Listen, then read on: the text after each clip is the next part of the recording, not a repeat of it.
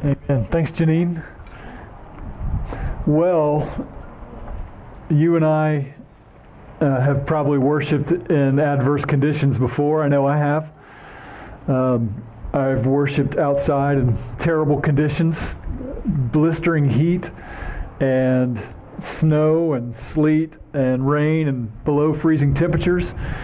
And if you think about worship as ascribing value or ascribing worth or and just giving your love and your attention and your affection to something, all those conditions I've described usually involve sport. All right, I've worshiped at the altar of Oklahoma college football. I remember the OU-Nebraska football game, I think 1988. It was a blizzard, a sleet storm, and me and 85,000 people worshipped the football team in driving sleet for 4.5 hours. And we were glad to do it. And we were high-fiving, and we were hugging, and we were cheering. I've been to baseball games in like scorching heat with sweat dripping in places it's not supposed to drip, and been through all kinds of terrible experiences. One of the first Eagles games I went to, I couldn't feel my fingers or my toes. I had these breakable kind of heat things that you stick in your boots, and we've worshiped in worse conditions. It just matters what the object of our worship was, right? So I'm proud of you, the few, the proud, the remnant. You guys are okay too on the live stream. You're at home enjoying the warmth and the dryness of your living room. You're okay too. We're not trying to make you feel bad, but I do remember a woman named Irina Yagelnicki. A few years ago, she came and visited Ridgeline, and she described to us what worship was like in a closed country where Christianity was under persecution and illegal for the believers to gather for public worship. And she described a scene in which they would wake up before sunrise on a morning, and they would go to a secret location, a designated place in blizzard conditions, and they would trek through snow, being careful to wipe their footprints behind them unless they were being tracked, finding a little clearing in a forested area where a handful of believers just like this would gather around a fire pit, singing in hushed voices and listening to the Word of God preached. Believers here today at Ridgeline, the persecuted church gathers under conditions far more terribly than this. And so I'm glad this puts us in a little bit of perspective. Of course, I'm under a portico, safe, you're out there. So it's easy for me to talk about how much you're suffering while I'm comfortable under here. I'm a little cold. If somebody could bring a heater up, that would be great. But we're going to gather today, and we're going to worship, and we're going to hear the Word of God. So just let me pray for us as we endure worship and the Word in a little bit of drizzle on a cool August morning. Lord Jesus, I was thinking this week as I was reading through Genesis chapter 18, in that passage, Abraham is waiting by the heat of the day in the opening of his tent when he sees you and two angels walking by, and he runs to you and he says, "O Lord, if we have found favor in your sight, if I have found favor in your sight, do not pass me by, but stay and dwell for a while with your servant." And that became a prayer for me this week. Lord, as we gather today, if we have found favor in your sight, do not pass us by. Do not pass us by, but dwell with us. Allow us to experience your nearness and your presence, and rest a while here with your servants, that we may experience your peace and your presence today. As we open your word, we pray alongside with Moses from Exodus 34 that you would show us your glory. There's something amazing when believers gather around your word, around worship, around the exaltation of Jesus. There's something amazing that happens where you choose to make your glory known. So we pray that as we open your word together, amongst a group of people that you have called together, that we may build each other up, that we may pray for one another, that we may bear each other's burdens, that we may worship together, that we may keep each other accountable. As we do that together today, this morning, even under these tents, even a little bit soaked, would you show us your glory in the preaching of your word, that we may be instructed by it, that we may learn of it, that we may be convicted, that we may experience grace, that we may experience mercy, and that we may receive a blessing from you. The blessing that you promised in Revelation 1:3, blessed is the one who hears the words of this prophecy and takes to heart what is written in it. Blessed are the readers and the hearers who pay attention to your word today. So we ask in Jesus' name that you would give us ears to hear. Amen. We'll turn to Mark chapter 14, and we're going to look at Mark 14, just the first 11 verses. It's a very small text today, a short text, but a thick text, a very rich text. So let's read together Mark 14, verses 1 through 11. The Word of God says, "It was now 2 days before the Passover and the Feast of Unleavened Bread. The chief priests and the scribes were seeking how to arrest him by stealth and kill him. For they said, 'Not during the feast, lest there be an uproar from the people.'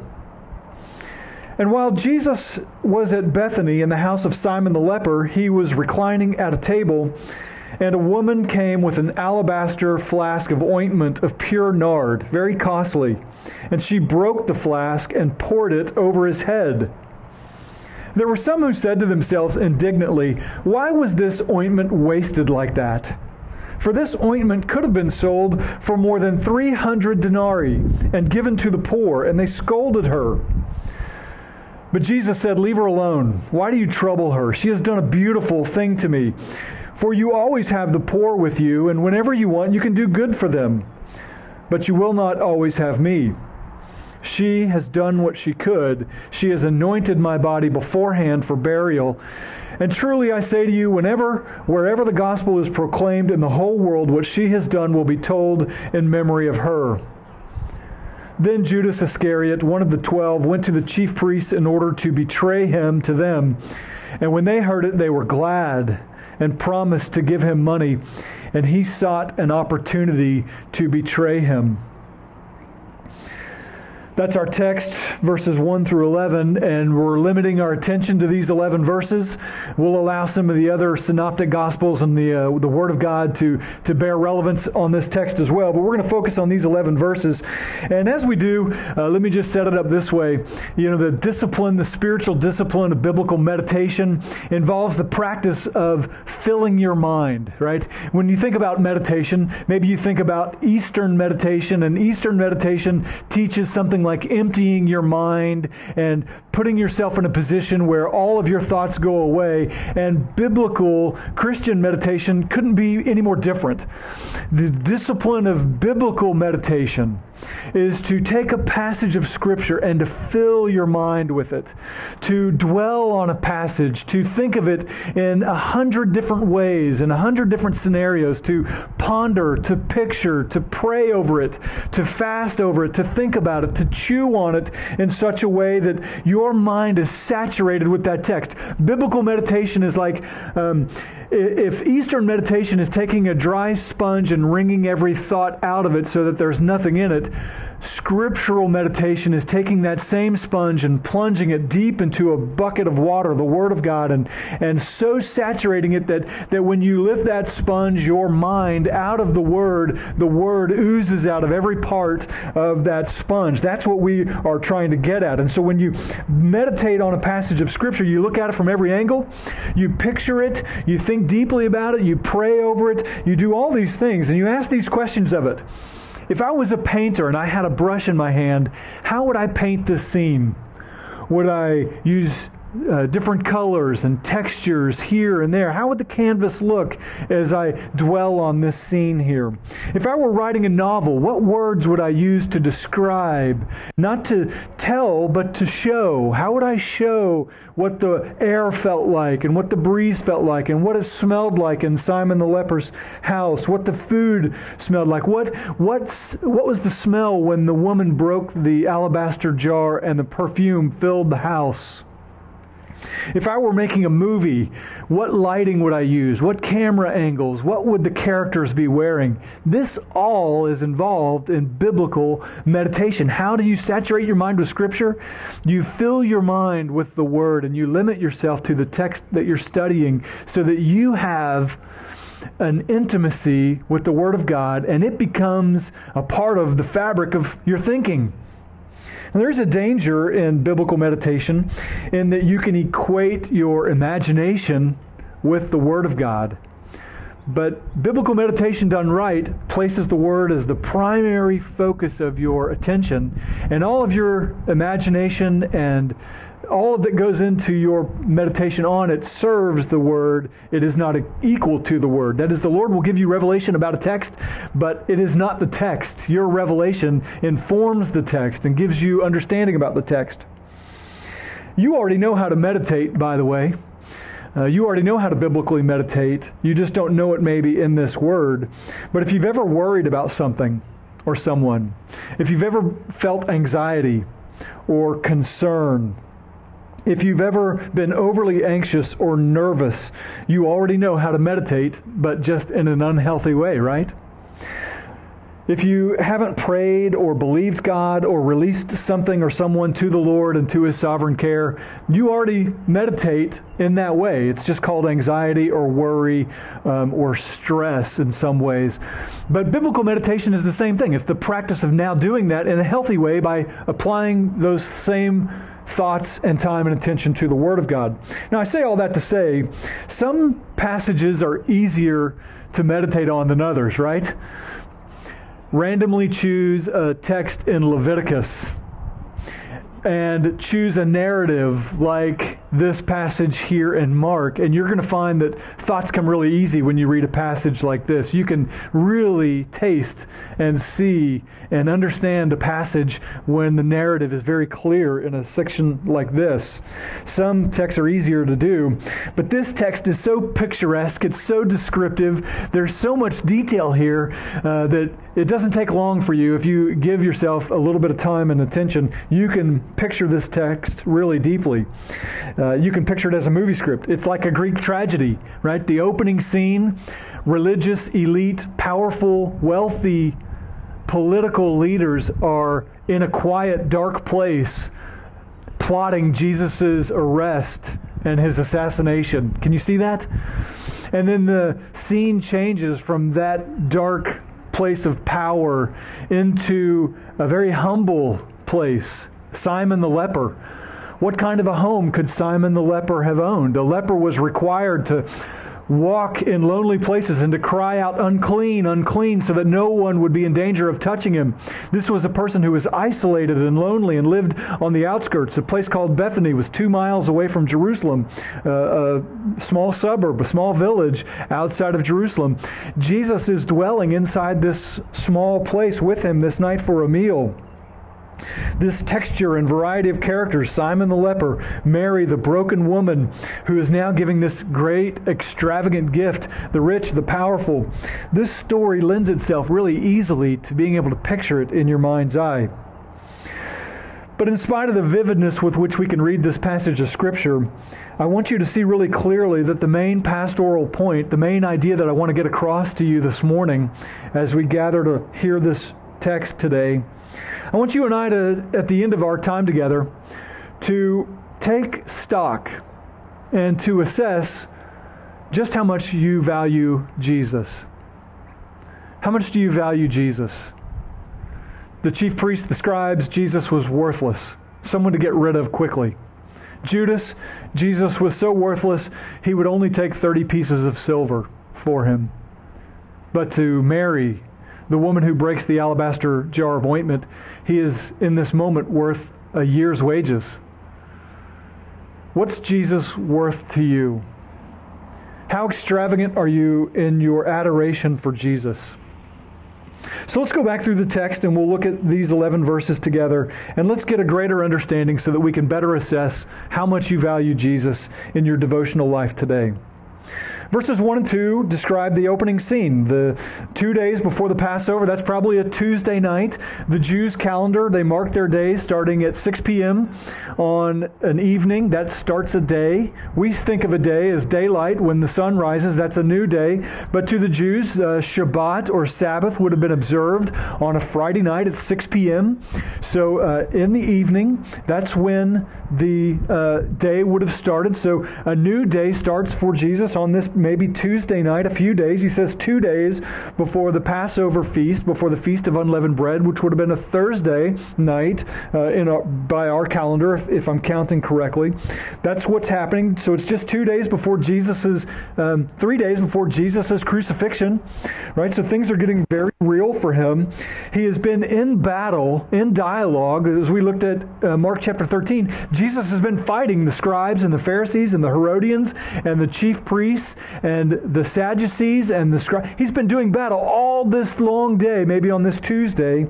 And so when they realized they couldn't combat Jesus, they couldn't defeat him, now they're gathering together under the protection of darkness, asking, how do we arrest him by stealth and kill him? They want to assassinate Jesus. So don't let the irony be lost on you here.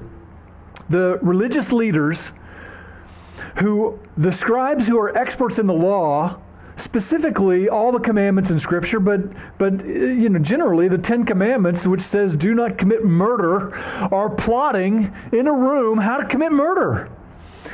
They understand the Scripture, have no other idols before you, and yet they're trying to kill the one true God. They understand that the goal was to love the Lord your God with all your heart, soul, mind, and strength, and yet they're taking that one true God and they're plotting how to murder him. Don't let that irony be lost on you. They run the temple, the very presence of God in the Holy of Holies. They're experts in the Word of God, spiritual leaders and advisors through Israel, and they're trying to kill Jesus secretly. But they also say not during the feast. And to understand this, you have to understand what's going on in Jerusalem. During the Passover, millions of Jewish people from all around the world would flock into Jerusalem on this sort of pilgrimage to be close to the presence of God. They're seeking God. They want to be near God. They live far away, and the best they can do is to gather in little synagogues and small groups to read the Old Testament, what we understand as the Old Testament, Moses, all around their little communities. But a few times a year, they would travel together in this massive reunion. And they would come together and they would worship at the closest they could get to the presence of God. A few years ago when I went to Jerusalem, we got there on a Friday night so that we could see the Sabbath. And when we got there, you find Jewish people flocking into the Western Wall, trying to get as close to where they understood the presence of God to physically be on the earth as they could. They would press themselves up against the wall. They would take little prayers written on pieces of paper and tuck them in the wall as close in the cracks, as close to where they felt like the presence of God was. They did all that so that they could be near to God. So Jerusalem is overflowing with people who want to be close to God. Now you can identify with that, right? People come to church for all kinds of reasons. The purest motive that people come to church are those who just simply say, I need to hear from God today. I just need to be near to the Lord. I need to be closer to God. Many of you here today have that goal in mind. You just need to be touched by the Lord. You need to hear a word from Him. You need to be in His presence today. And this is as close as you can get. That's what Jerusalem would have been like. But you also need to understand the danger of an uproar. They're afraid of the crowds because Jerusalem and all of Israel is occupied by a foreign army, and that foreign army is armed and dangerous, right? The Roman army wants to kill and dispel any riots that rises up to make threat against the Roman Empire, and so they're always on riot alert. If you think about images of our police in the United States of America, in riot gear, arming around protesters, trying to keep a semblance of peace so that people can gather.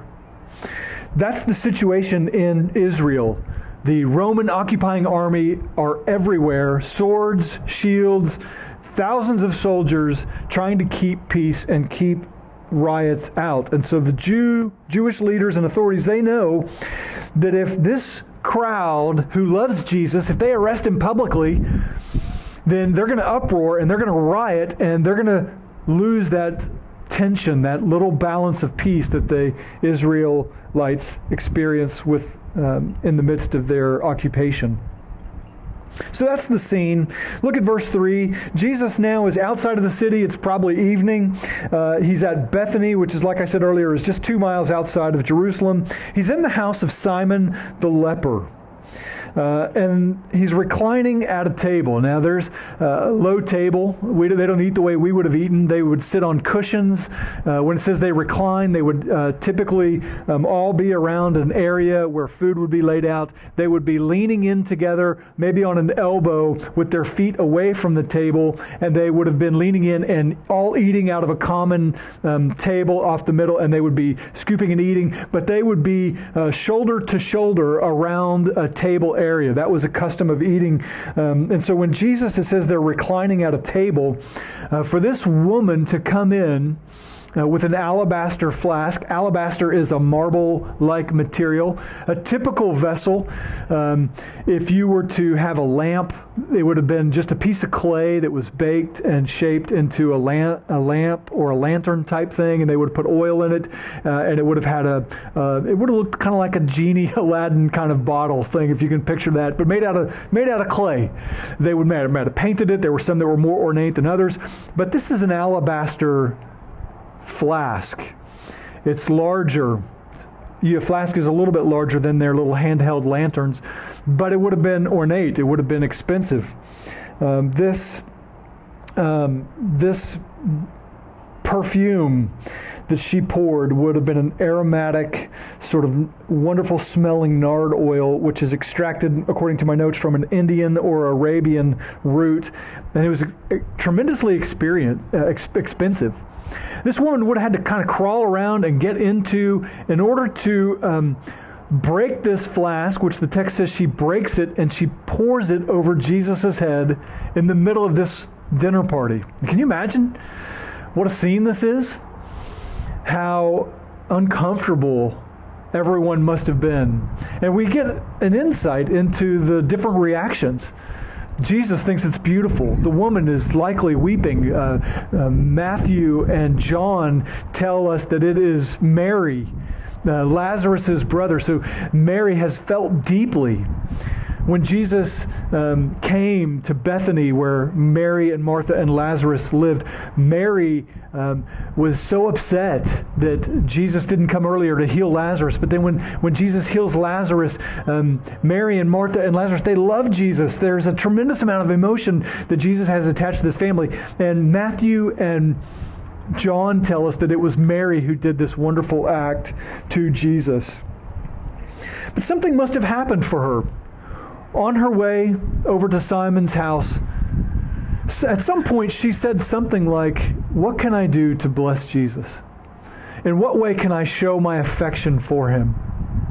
In what way can I demonstrate my love for Jesus?" And maybe as she scanned all of her possessions, she found something valuable and decided to give that to Jesus. It says it's to break it and to pour it over Jesus' head. It says it's 300 days' wages. A denarii was a day's wage. A day laborer would have made that much.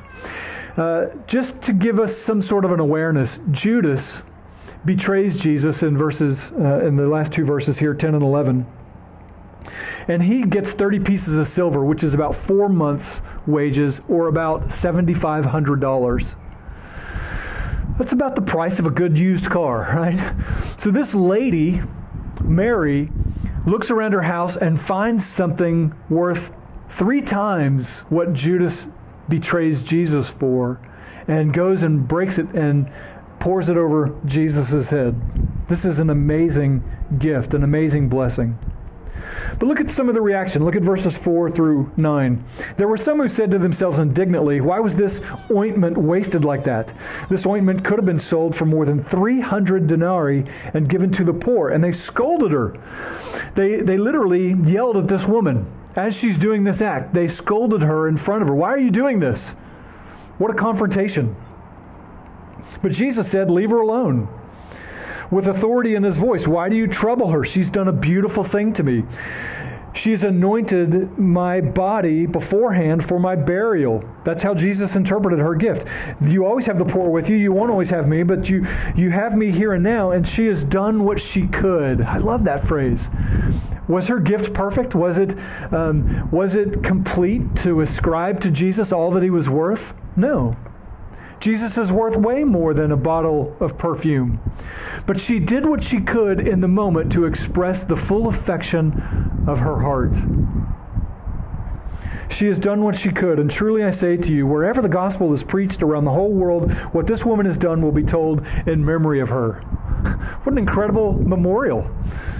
What an incredible remembrance that everywhere the gospel is preached, in every culture, in every language, in every tongue, on every continent, among every people group where the gospel is preached, this woman, her extravagant love for Jesus will be told. Then we conclude our passage here in verses 10 and 11. Judas, who's one of the 12. And by the way, John tells us that Judas is an embezzler. He is constantly reaching into the money bag, constantly stealing money, constantly taking from Jesus' own ministry fund in order to pad his own pockets. That's what John tells us about Judas, is that he is one of the 12, but he is always stealing money from Jesus. And Judas, who's one of the 12, verse 10 tells us, goes to the chief priests in order to betray it. And Matthew tells us he asked them, how much will you give me if I turn Jesus over to you? And they said 30 pieces of silver, which, by the way, was the same price in Leviticus that if your neighbor's ox falls into a hole that you dug, in order to pay the price for that guy's ox was 30 pieces of silver. That's how much Jesus is worth to Judas. By the way, with that money, we learn in a few weeks that Judas is going to buy a field, and after Jesus' resurrection, he's going to hang himself in that field. Judas learns the hard way that money is a terrible god. Money is amoral. Money is not bad. It's not good. It's just a reality in life. But to the degree that money has a hold of you is to the degree that you worship and serve it. Jesus said that you can't serve both God and money. It is a rival deity in many people's lives. Paul tells us that the love of money is a root of all kinds of evil. People will do a lot just to have more money. It's a terrible god, money. Judas loved money more than anything. He's an embezzler. He's stealing from Jesus. How low can you be? I remember a few years ago, we had an orphan jar at our church, and we would regularly contribute money to this orphan jar, and it would go to an organization, and a lot of times that thing would be filled with cash, and people would say, yeah, you probably ought to secure that thing. But we would always say, what's an orphan jar? What person is going to walk in and put their hand in the orphan jar and steal it? And sure enough, one night we had a break-in, and the orphan jar was emptied, and our laptop was emptied, and there was a local young guy who unfortunately was addicted to drugs and could not overcome his temptation to come steal from the orphan jar to feed his addiction. No judgment on that guy. It's a terrible place to be in if your only means of getting a fix is to steal from Jesus and the orphan jar. I'm not saying Judas was an addict, but that's the degree to which you can imagine he had to stoop in order to say, I know that's Jesus' money, and Jesus is giving to the poor, and Jesus is helping, and Jesus is feeding thousands of people, but I need a little bit of that money. That's the mindset of Judas, and that's what happens for people who love money more than anything. There is no boundary in which they won't cross. I once had a guy tell me, I'm not kidding, he once told me, I think I have found where Amelia Earhart's plane went down in the Pacific. And for a small investment, Your church can make lots of money if you'll invest some of the seed money for your church plant into this investment. We would be millionaires. This guy wanted me to invest money. I think it's Amelia Earhart. Somebody's going to correct me afterward and say how dumb I am, but maybe it wasn't Amelia Earhart. But somebody's plane went down in the Pacific, and this guy wanted me to take money that was donated to plant this church and invest it into this scheme to go and dig up the I never heard if he made $1 million or not, but he came up to me on a Sunday morning and asked me to give him money for that. When money is your God, you will stoop at nothing to attain more of it. It's a terrible God. Judas loved money more than he loved Jesus. For the price of a good used car, Judas stole from Jesus. Judas betrays Jesus. For the price of a field, not even a developed field, it's not even a field as we understand a field to be a large acreage.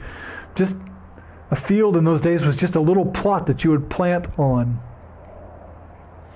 For that price, Judas betrays Jesus because money is a terrible God. So what can we do in conclusion? How can we apply this to our lives today? I think the main pastoral point as I prayed over this passage is for you to assess and for me to assess just how much you value Jesus. How do you put a number on it, right? It can't be, I'm willing to give up 300 days salary for Jesus. I'm not saying that it's equatable or that it's something that you should put a price on, but in some way, there's got to be some way that you can measure what Jesus is worth to you. What extravagant displays of love and worship do you give to Jesus? Worship is more than just singing.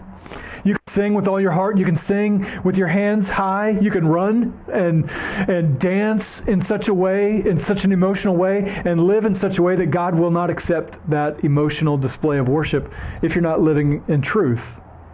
Worship is more than singing. Worship is not the singing part of our gathering. You can worship with emotion and still not please the Father.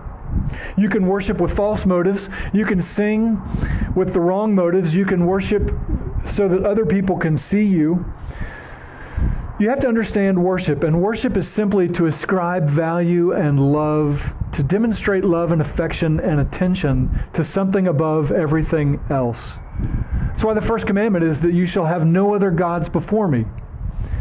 That's why when I described worshiping at Owen Stadium at Memorial Field in Norman, Oklahoma with 75,000 other screaming college fans who have painted their bodies and screaming through megaphones and willingly paying, hundreds of dollars for season tickets, that is a worship service. When the NFL comes, you can come to church and get through it so that you can get to your real worship service, which is sitting at the feet of your television set and watching every moment and memorizing every stat and looking at every detail of a football game. I've had people say to me, I can't memorize Scripture, Gibson, but I can memorize the position and the tackles that a college player had 20 years ago. I can recall all that, but when it comes to memorizing Scripture, I just can't find a way to get that in my head. You choose to worship something, to give your time to something, to give your attention to something, to give your affection to something. Think about all the extravagant displays of love and worship and adoration that are included under the topic of worship in Scripture. You think about David. David, when the ark with the presence of God was being brought into Jerusalem, he couldn't contain himself. He took off all of his clothes, right? He dances almost naked. And he's worshiping and singing naked as the ark of God is being brought into Jerusalem, singing with all of his might. And his wife, Michal, says, "Oh, how the king has exposed himself before all the women today." And David said, "I will make a greater fool of myself and worship for God." I have no pride is basically what he's saying. There's no pride when it comes to the worship of the king. I will make my pride, I'll make myself as low and as worthless and shameful as I have to be in order to worship God. David wrote many of the Psalms, love songs, adoration songs to God and to His Word. David repented of terrible sin as well, and that was an act of worship. When Nathan rebuked him, he repented. David rejoiced in truth and righteousness despite his own flaws. Another act of worship. Think about Jonathan, the son of Saul, who attacked the Philistine garrison in faith. His brave act in 1 Samuel 14, Jonathan said to the young man who carried his armor, "Come, let's go and attack these uncircumcised Philistines. It could be that the Lord will work on our behalf, for nothing can hinder the Lord from saving by many or by few." That great act of faith is an act of worship. Attacking the Philistines in faith that God might work, and God used him mightily. Think of 2 Samuel 24. David goes to Araunah in order to sacrifice to the Lord. And Araunah says, "You can have it. You can have the threshing floor. I'll give you whatever you need to make a sacrifice." And listen to David's words. "No, I will buy it from you. I will not offer burnt offerings to the Lord my God that cost me nothing." That's 2 Samuel 24:24. Worship is more than singing. And if you categorize worship as only what you do for 15 minutes before and after a sermon, then your life is lacking in giving affection and adoration and affection and attention.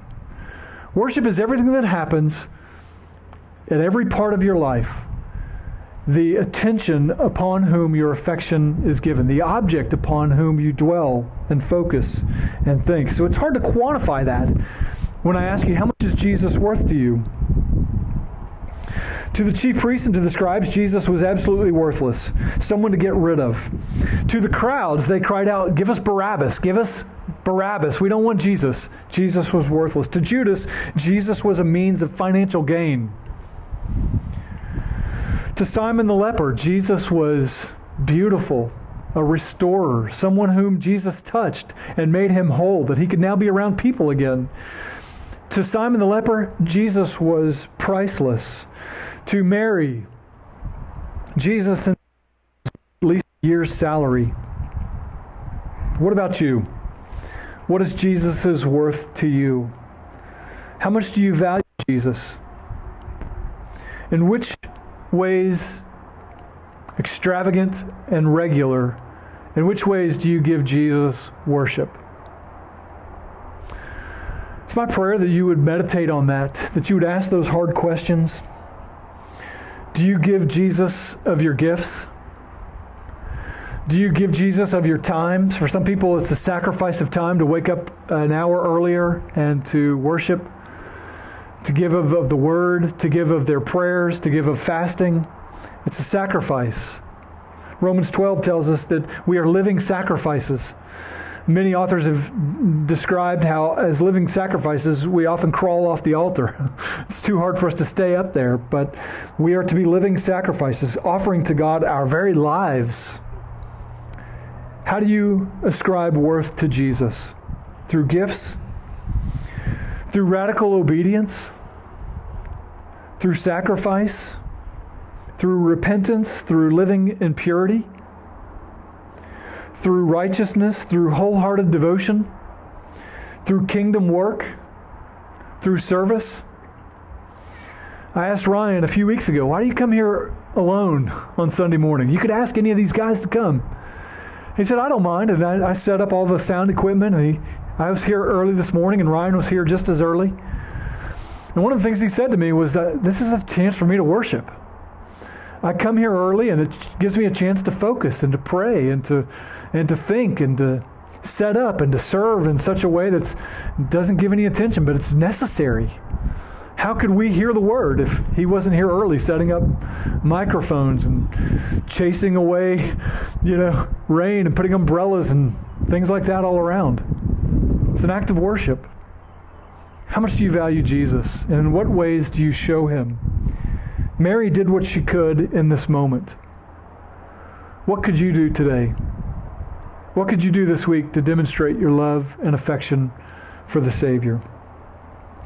Father, thank you for our time together in your word today. Thank you for the challenge of it. Thank you that it is convicting and it is difficult and it demonstrates to us It's a mirror. It shows us something about ourselves.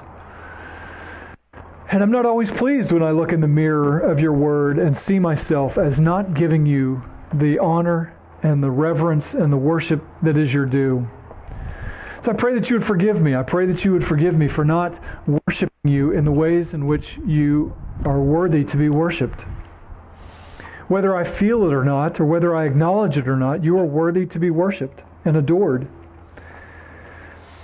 Forgive me of times when I struggle to sing, or when I struggle to pray, or when I struggle to get in your word, or when I struggle to fast, struggle to share the truth unashamedly.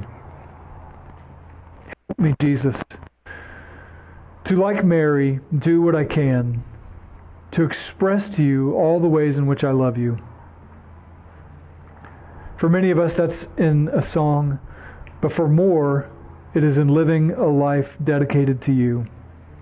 Let us do so in such a way that the way we live is a worship song to you. The way we speak is a worship service. The way we treat others, the way we give to others, the way we serve others, the way we forgive others, the way we give grace to others, all of that says, I love you, Jesus. Help us to do that so that you never have to question the truth of our words when we say, I love you, Lord. It's in your name we pray. Amen.